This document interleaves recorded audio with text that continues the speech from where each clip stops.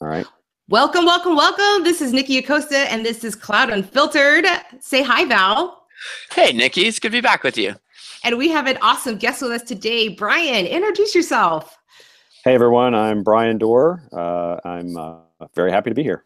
So Bryan you were part of Observable Networks that was acquired by Cisco in July, and now you are Stealthwatch, correct?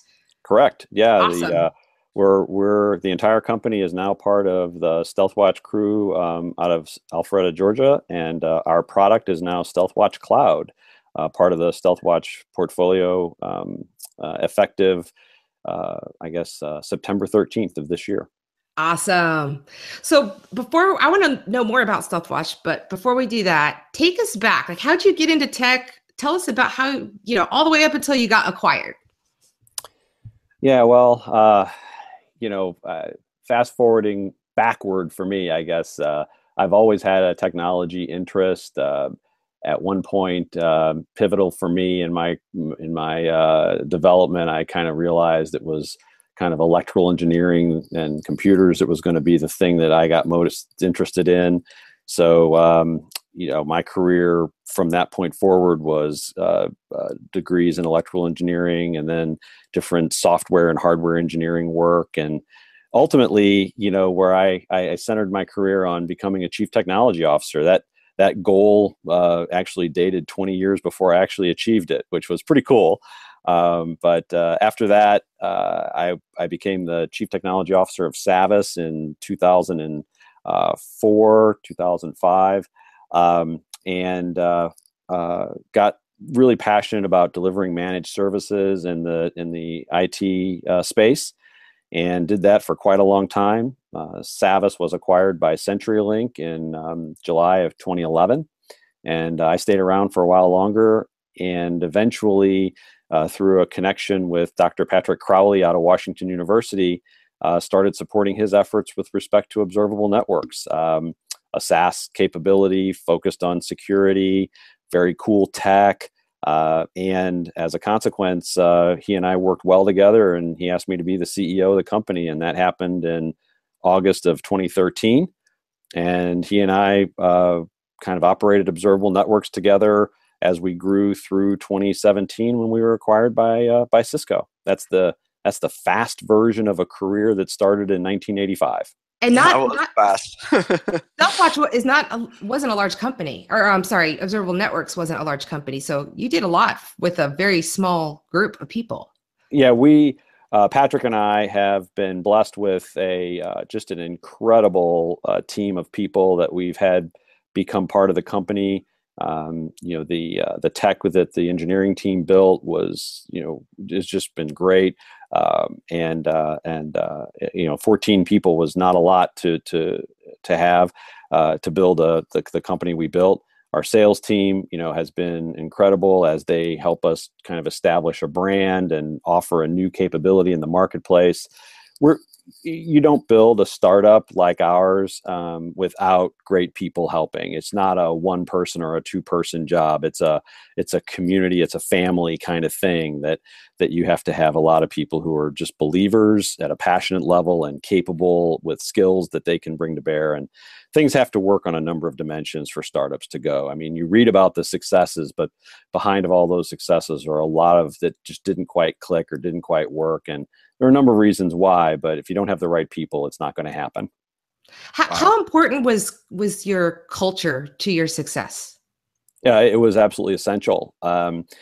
The group that we have, kind of helped us establish an operating paradigm that gave us an ability to produce new capabilities quickly, gave us an ability to sense the market accurately or reasonably accurately anyway, and spend our development efforts on things that were really going to matter.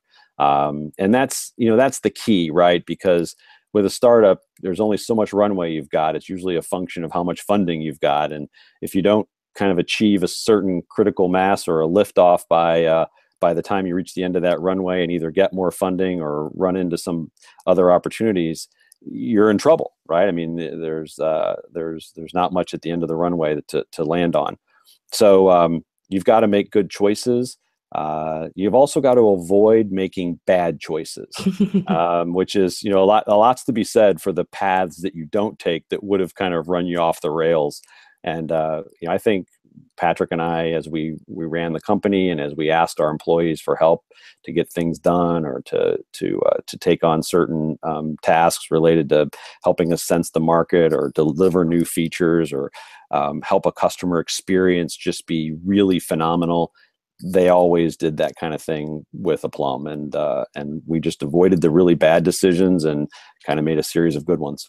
Hey, one question about that. I've heard one thing about startups is that, there's all these different opportunities and you got to go after the right one and not get distracted. Were there some times where you guys had to do that? Do you remember any decisions where you had to go and say, no, we're not going to focus on this right now. We got to focus on this. I just imagine with, only 14 people really having to struggle to make sure that you're aiming in the right direction. Yeah, no, you're always challenged with recognizing when you're kind of gathering information and trying to inform your decisions as effectively as possible with as much data as you can get, and then make it, not just be in information gathering mode forever, eventually make a decision and then commit to that. Right. One example of that in our situation was we had been pursuing the market of kind of enterprise on-prem solutions for quite a while. We were growing, but not growing, very quickly. There's a lot of noise in the market. Everybody's a next generation security capability.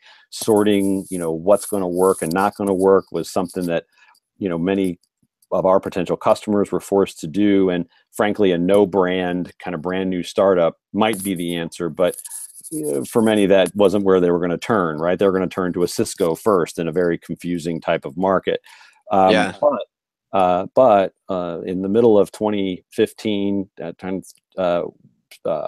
Amazon released a new capability in their environment called VPC flow logs. Getting a little bit technical here, but the bottom line was it enabled us to be an effective, very appealing solution in Amazon's people who were deploying their service, their applications in Amazon.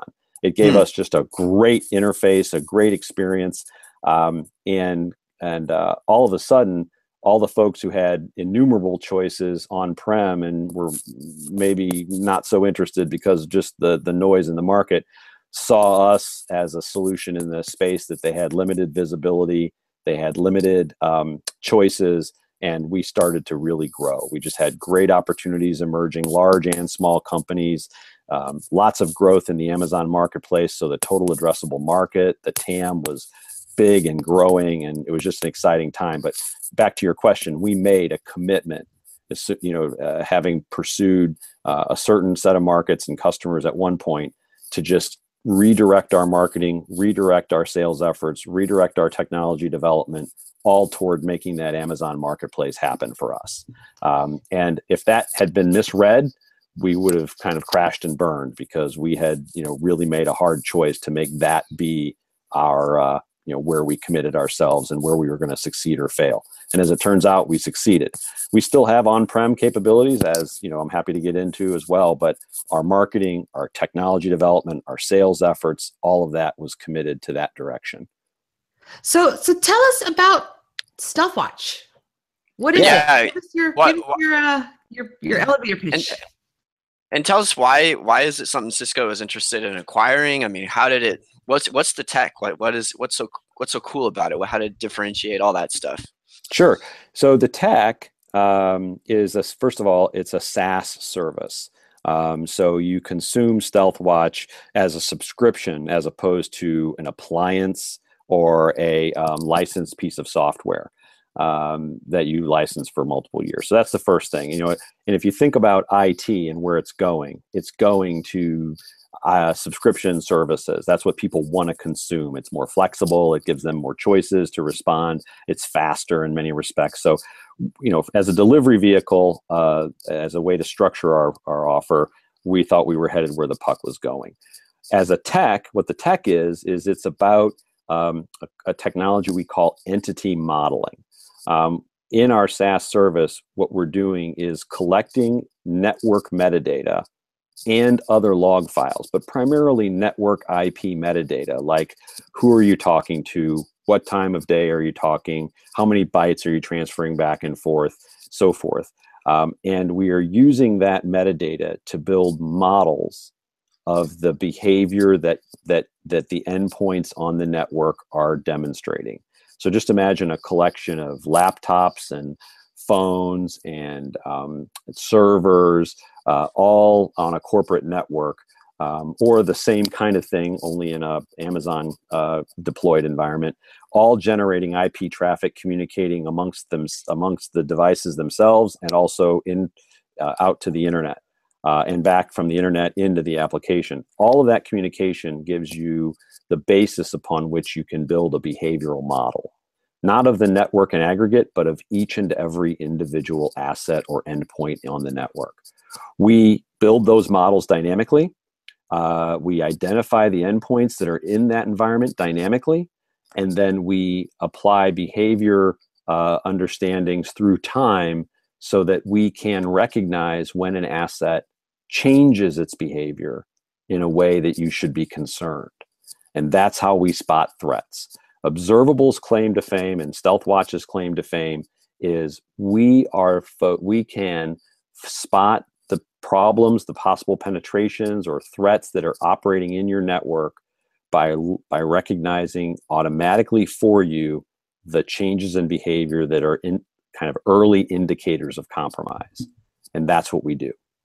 The Stealthwatch brand in general, there was a Stealthwatch in Cisco, obviously, prior to us arriving.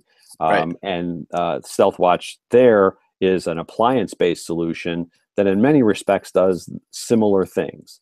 And so Cisco, I think, saw the synergy between the on-prem version that was the Stealthwatch, legacy Stealthwatch, the opportunity for Observable, which with a very similar or very familiar go-to-market story, aligned with Stealthwatch to come in and be the cloud version, and together we could tackle web Amazon environments, public cloud environments in general, on-prem environments for large enterprises, and on-prem environments for the mid-market. So the mid-market, who's using this? Who are some of your customers that you may be allowed to talk about? If not, you can talk about industries where this is. And as just to fall into that too, Nick, is like, why would somebody want this? Like, I understand security is huge, but why is it so huge? Like, what's the deal? Like, why do people want this? Yeah, so let me give you two reasons why people want it, or would want it, or maybe three, and you'll kind of put it all together, I think, once you have a sense for all three of them. The first one that I like to talk about is this kind of historical problem or challenge with respect to security. Security in general is oftentimes about prevention. Many of the tools we have in security are about preventing the bad person from getting in.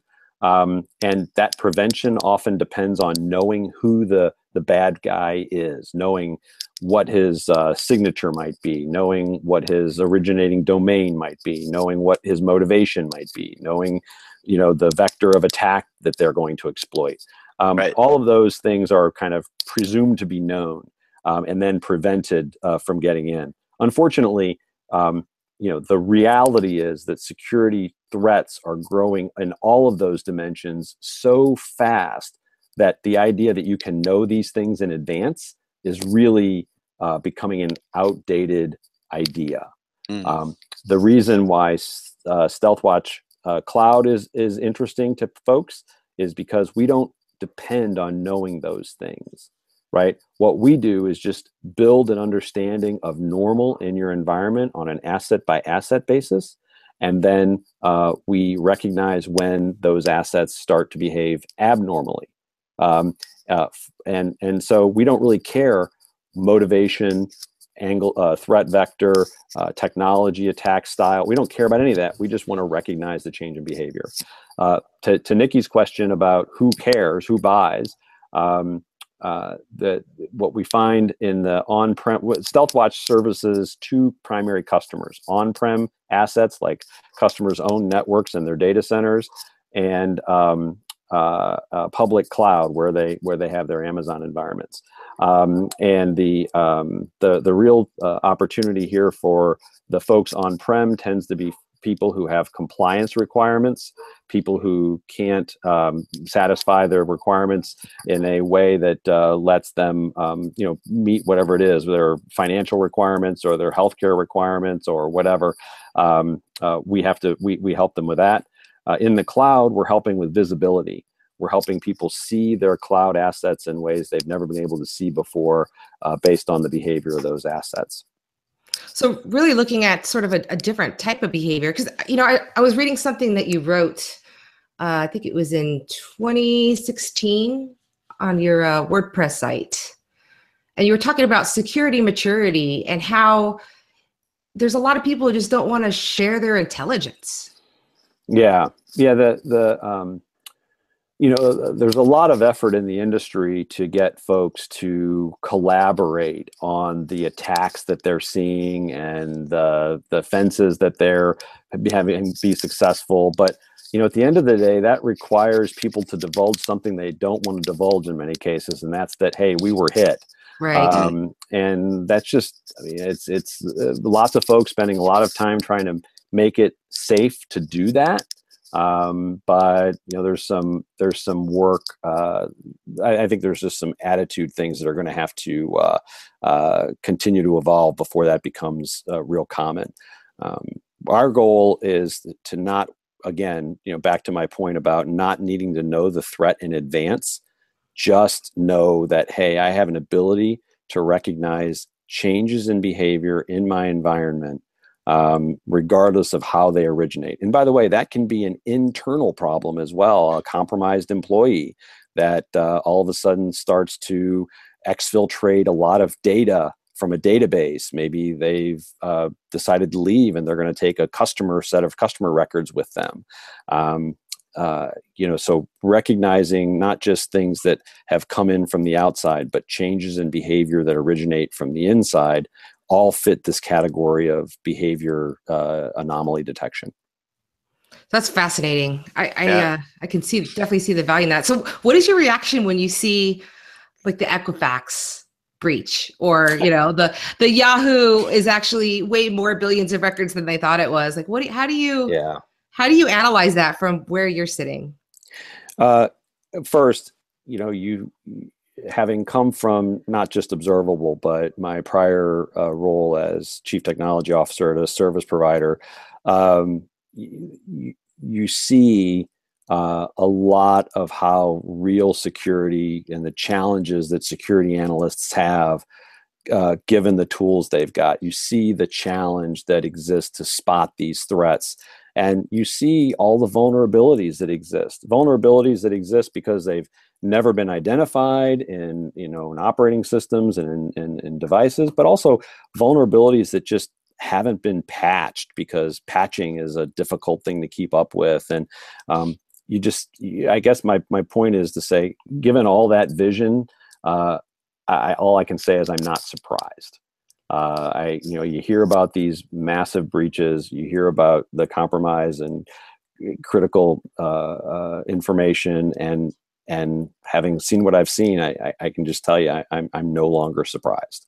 And I think that's probably a reaction that most people have because of the frequency with which these large breaches are announced. So that's going to create a numbing effect on its own.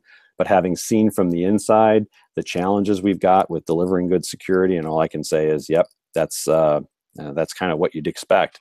Given a world where attacks are no longer anonymous, right? We've really shifted in the security challenge from what I and others call kind of write once, attack many worlds, where a relatively small number of very capable attackers writing a select number of attacks that they try and distribute across a broad array, thousands or millions of computers, hoping that they land in some that are vulnerable and attacks succeed. And oftentimes the motivation was just to say, look at my technical prowess, right? Look what I'm able to do. That's fundamentally not the case anymore. Now it's give me some Bitcoin. Yeah, now it's how can I disrupt your business in a very very critical way? How can I extort money from you? How can I learn something about your environment that I need? Very well funded, productionized attacking that's occurring, and that just fundamentally changes the nature of the threat in a world where our defenses haven't necessarily gotten that much better. And so the attack situation is clear. You almost expect it. Wow. And is this stuff that you lecture about? You said you before the show you do some lecturing at a university. Tell us about that. Right. I teach one course a year at a university in St. Louis, and that class is it doesn't really focus on security as much as it does innovation and the role that IT is having in the changing business models emerging in the world as a function of IT enablement, and the fact that every company, regardless of what industry it's in, has to figure out how to embrace the opportunities that information and communication technologies are creating, and figure out how to leverage them to their advantage. If they don't, they'll be disrupted because every industry is becoming centered on ICT, information and computing technologies, and you've got to be part of that wave, or you're going to miss the boat. Do you find yourself getting paranoid? Knowing what being in this seat and having just a kind of a behind the curtain peek at what really happens. I mean, I can imagine there are plenty of companies out there that are being hacked right now that don't even know it. Yeah. There have been. I'm sure you've heard the phrase. There are two kinds of companies in the world: those that have been hacked and those that don't know they've been hacked.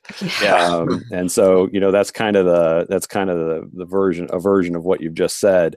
And yeah, I mean, I don't want to label myself as paranoid, but you certainly have a healthy appreciation for the risks that are out there, right? And so with that knowledge, and I think security people in general, right, are a bit more skeptical, a bit more leery than maybe your average person. So I think all of those things combined, I wouldn't label myself as paranoid. That seems to be a bit over the edge, but certainly appreciative of the risks and leery of the vulnerabilities would be an accurate description. I saw a post the other day on Facebook that I shared and sparked a lively debate with some of my friends, but it was about using public port chargers, like in airports and conferences, and the possibility that anytime you plug to charge your device into a port at the airport or anywhere else, that it could be compromised and they could be sucking all the data off your phone. And I think about that. I'm like, man, something I really even thought. I've been to hundreds of conferences and I plug in my phone probably here and there a few times, and it's not something that ever crossed my mind. Public chargers, joining public Wi-Fi. I mean, all of this creates opportunities for you to be attacked at a personal level. Have your company be attacked with the information you're carrying around. Again, if frankly speaking, if somebody wants to get into your personal information or into the company information that you're carrying around, unless you're hypervigilant, chances are they're going to get what they want. That's just a fact. So what pro tips do you have for those people who are like, okay, great, now I may be a little paranoid, but maybe not. But what do I need to do in my personal life? Like, what advice would you give someone to be able to make sure that you're securing your stuff on a personal and company level, other than the Wi-Fi and the port chargers? Like, what do you do? Yeah, I mean, first, don't neglect your house, right, and the place where you live, and access information publicly. Make sure that you're running good IT practice at home, which is hard for many people, but invest in a firewall. Get it configured appropriately. Keep your all your assets patched. Run the latest operating system patches and stay up to date. Be circumspect about things that you take advantage of in the world, like public chargers and public Wi-Fi. Run encrypted tunnels whenever you can when you're using the internet and public internet. There's basic things you can do around password management that are, I know these things don't sound particularly creative, but you need to be aware and practicing them. You also need to be aware about what you're sharing on social media. All the information you share becomes possible avenues of attack against you. Things that you share might indicate passwords, where you hang out, where people might be able to target you. Again, these are starting to sound like the words of a paranoid person, and I'm not saying you should adjust your lifestyle, radically, assuming people are out to get you. But a certain amount of care and just not being obviously careless is, I think what each of us should engage in. Maybe it would just be better just to not be on the internet at all. Then you don't have to worry about that. Yeah, that would probably be going down the paranoid path, right? But it would be the, disconnecting. The air-gapped network is the safer network, right? And the air-gapped person is the safer person. But that's not really practical for anyone today. So, living with the risk and just being prudent is about the most that people can do. Hey, Bryan, just going back to one question back on observable networks.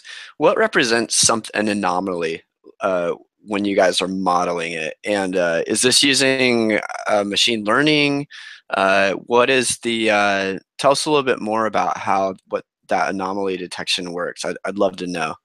Yeah, there are a number of different techniques that we use. Machine learning as a form of, more generally speaking, AI is part of that technique suite that we use. It's part of the techniques that we use.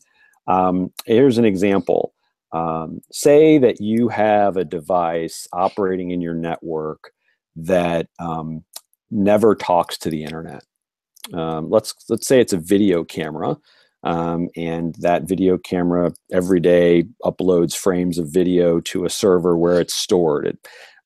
It maybe occasionally gets logged into by someone local for some kind of maintenance purpose or some kind of patch, and it routinely just downloads a certain amount of data every day to a server that represents the frames it's capturing. Then one day that device just wakes up apparently and starts to talk on the internet. Well, you'd want to know that. Right? Why is that happening all of a sudden?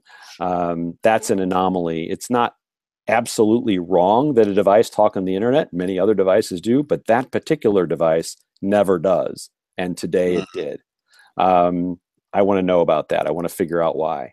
Here's another example. You've got a data center. You've got a lot of databases in there. Those databases talk to servers that pull data in and out of them on a regular basis. All of a sudden, one day, a connection from a foreign country that has no business all of a sudden shows up connecting to that database. Why is that, right? I mean, first of all, you've got to be aware that that's happened. Then you got to have the tools to figure out, well, why is it happening? Right. Another example of an anomaly might be more representative of a data movement pattern.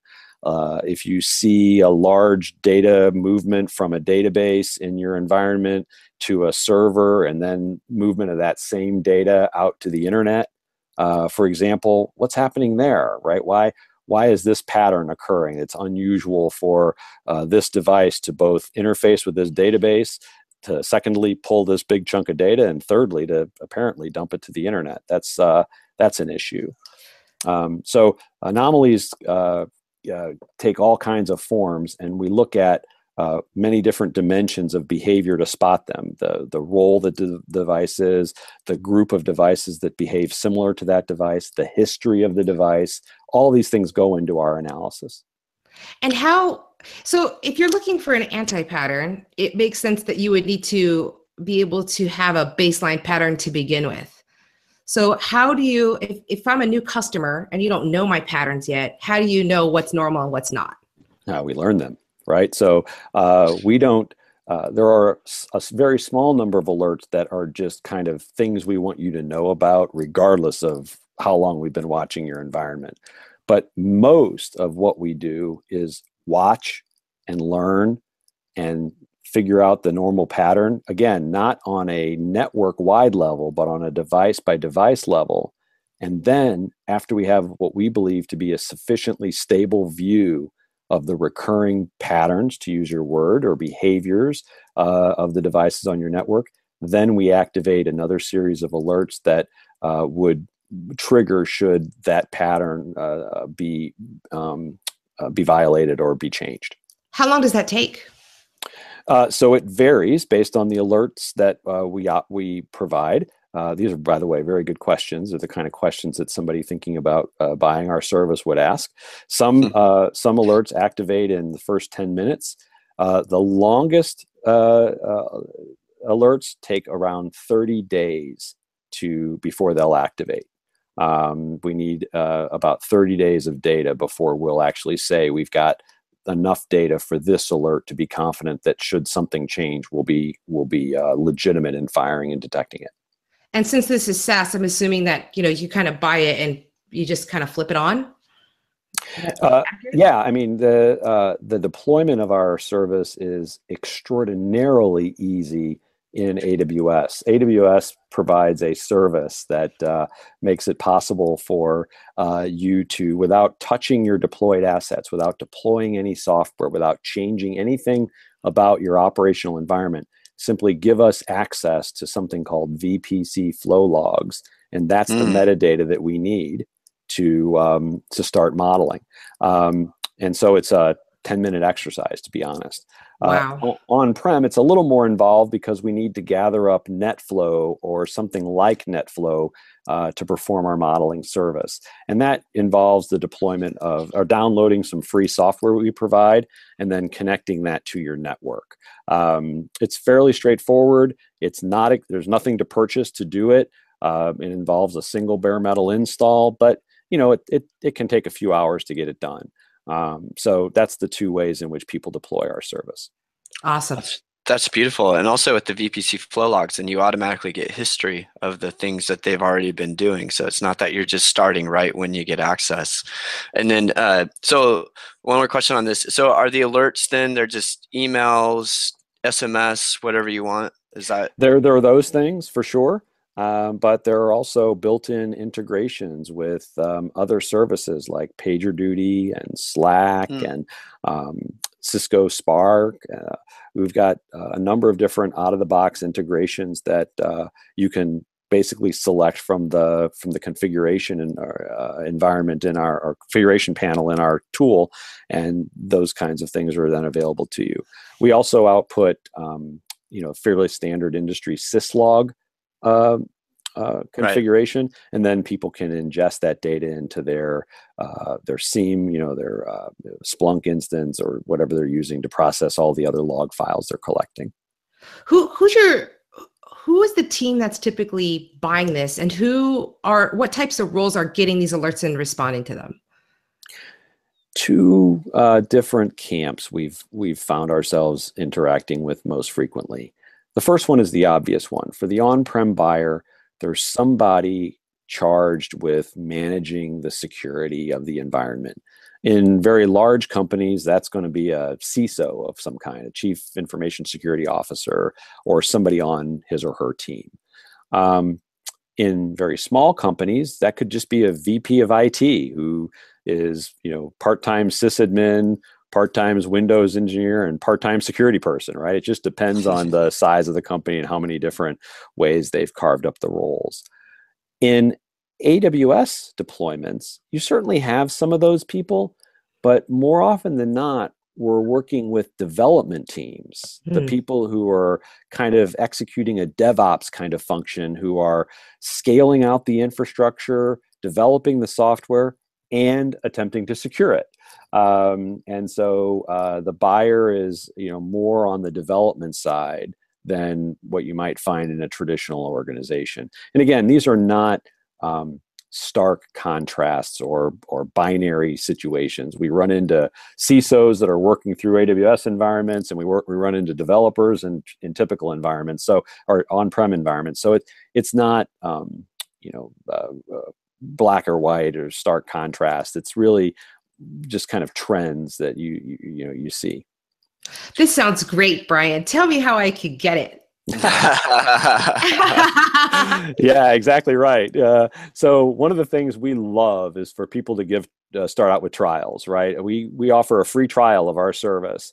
And the way you get that is just to go to Cisco security page, navigate through to the Stealthwatch cloud, and give us about, I don't know, it's about 10 pieces of information. The most important are your company, your name, your email, and we'll configure you an instance of the service. And you can set it up in your AWS environment and start operating, or download the free sensor and turn it on in your on-prem environment and start operating. It is extraordinarily easy. You've got 60 days to kind of evaluate it. We work with you during those 60 days to help you get the most out of the experience. And many, many people have a really good experience with the trial, even if you don't become a customer. But I will tell you that 3/4 of the people that try the service ultimately become a customer. And the other 25% are just lazy? Is that? Oh, I don't want to speak negatively about people, but one of the things that we spend a lot of time on, Nikki, is the efficacy of the alerts that we generate. Many security tools generate lots and lots of data for you to comb through. We don't believe that that's the way that you help people improve their security. We believe that the way you help people with their security is by giving them very precise, high efficacy, actionable alerts that really mean something to them. And by the way, we ask people in our portal when they're processing one of our alerts what they thought about the alert that we generated. We ask them very explicitly, was this alert helpful or not helpful to you? And over 90% of the alerts that we generated are rated by our customers as helpful. Wow. So we're really spending time trying to change the equation from what I call human scale security, which is how many analysts can you deploy combing through reams and reams of data, to machine scale, how much automation, how much improvement to the quality of the alert that you're generating can be done in an automated fashion. So the people, when you ask for the attention of somebody to go investigate something, they look into that and feel like their time was well spent. That's the criteria that Stealthwatch Cloud tries to achieve. That's awesome, because there's a lot of noise just in every way, shape, or form. So it's true. I just think it's beautiful too. And what I really like about this too is the fit within Cisco. I mean, the umbrella product, the Open DNS, very similar experience where it's just you point your DNS here and it's on, and now all of a sudden you have instant security. And so I think the ease of use of these things are just things that really will help increase the adoption and make more enterprises secure. So I just an observation. I'm very impressed. I think your sentiment is right on, Ballard. That that we've got to make security easier, and in doing so, we'll get more adoption. Large companies have always been able to afford the latest tools, the integration costs, the people costs, the process development maturity that's needed. And even in that world, it's been hard to deliver good security.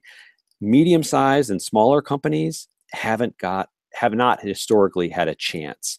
And with tools like Umbrella and with Stealthwatch Cloud, you've got a much easier adoption and a much more automated solution that lowers the burden on the company to achieve a better level of security. And we think that paradigm, by the way, works well for large companies too.